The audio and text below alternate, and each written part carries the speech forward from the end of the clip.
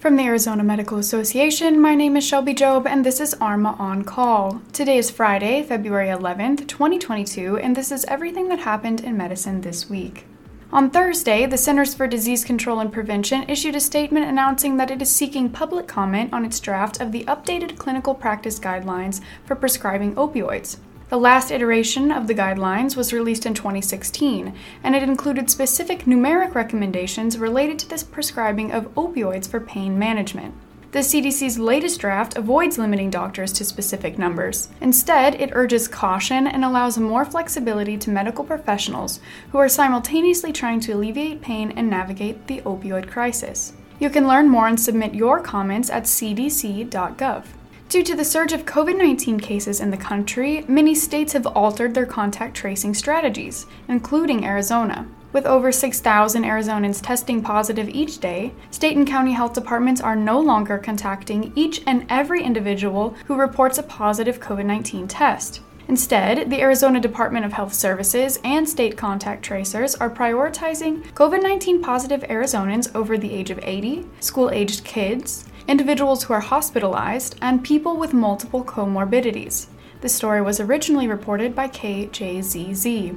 February is American Heart Month, an observance that promotes the awareness of cardiovascular health. As a physician, you play a crucial role in spreading awareness about the dangers of hypertension. To assist you in spreading the word, the CDC has compiled a comprehensive toolkit to help you guide your patients to take control of their hypertension, improve your clinical team's protocols, and improve health outcomes. The toolkit includes a variety of tools, guides, success stories, and social media posts for you to explore. Visit cdc.gov/heart disease to access the toolkit and other information. The Arizona State Legislature has completed week 5 of the second regular session. Both the House and Senate have met their deadline to introduce bills and can only introduce new bills via strike everything amendments.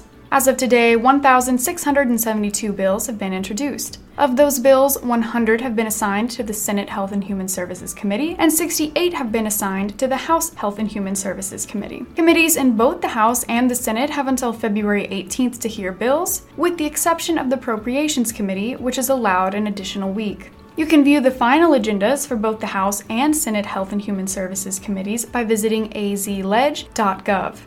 For small medical practices, many health plans are too expensive or complicated. Fortunately, the Arizona Medical Association is offering an association health plan, which is available exclusively to medical practices in Arizona. By bringing together multiple small employers from a common industry, we can offer a robust set of benefits typically only available to larger businesses, including competitive rates for medical, dental, vision, and life insurance. Get a quote today by visiting azmed.org/page/AHP. That concludes the update on Medicine This Week. Medicine This Week is part and parcel of the Arizona Medical Association's podcast, ARMA On Call. Gain access to our extended print version of Medicine This Week, which is published every Friday, by becoming an ARMA member. Head to azmed.org to learn more. Be sure to subscribe to ARMA On Call and share this episode with a friend. I'll catch you next week.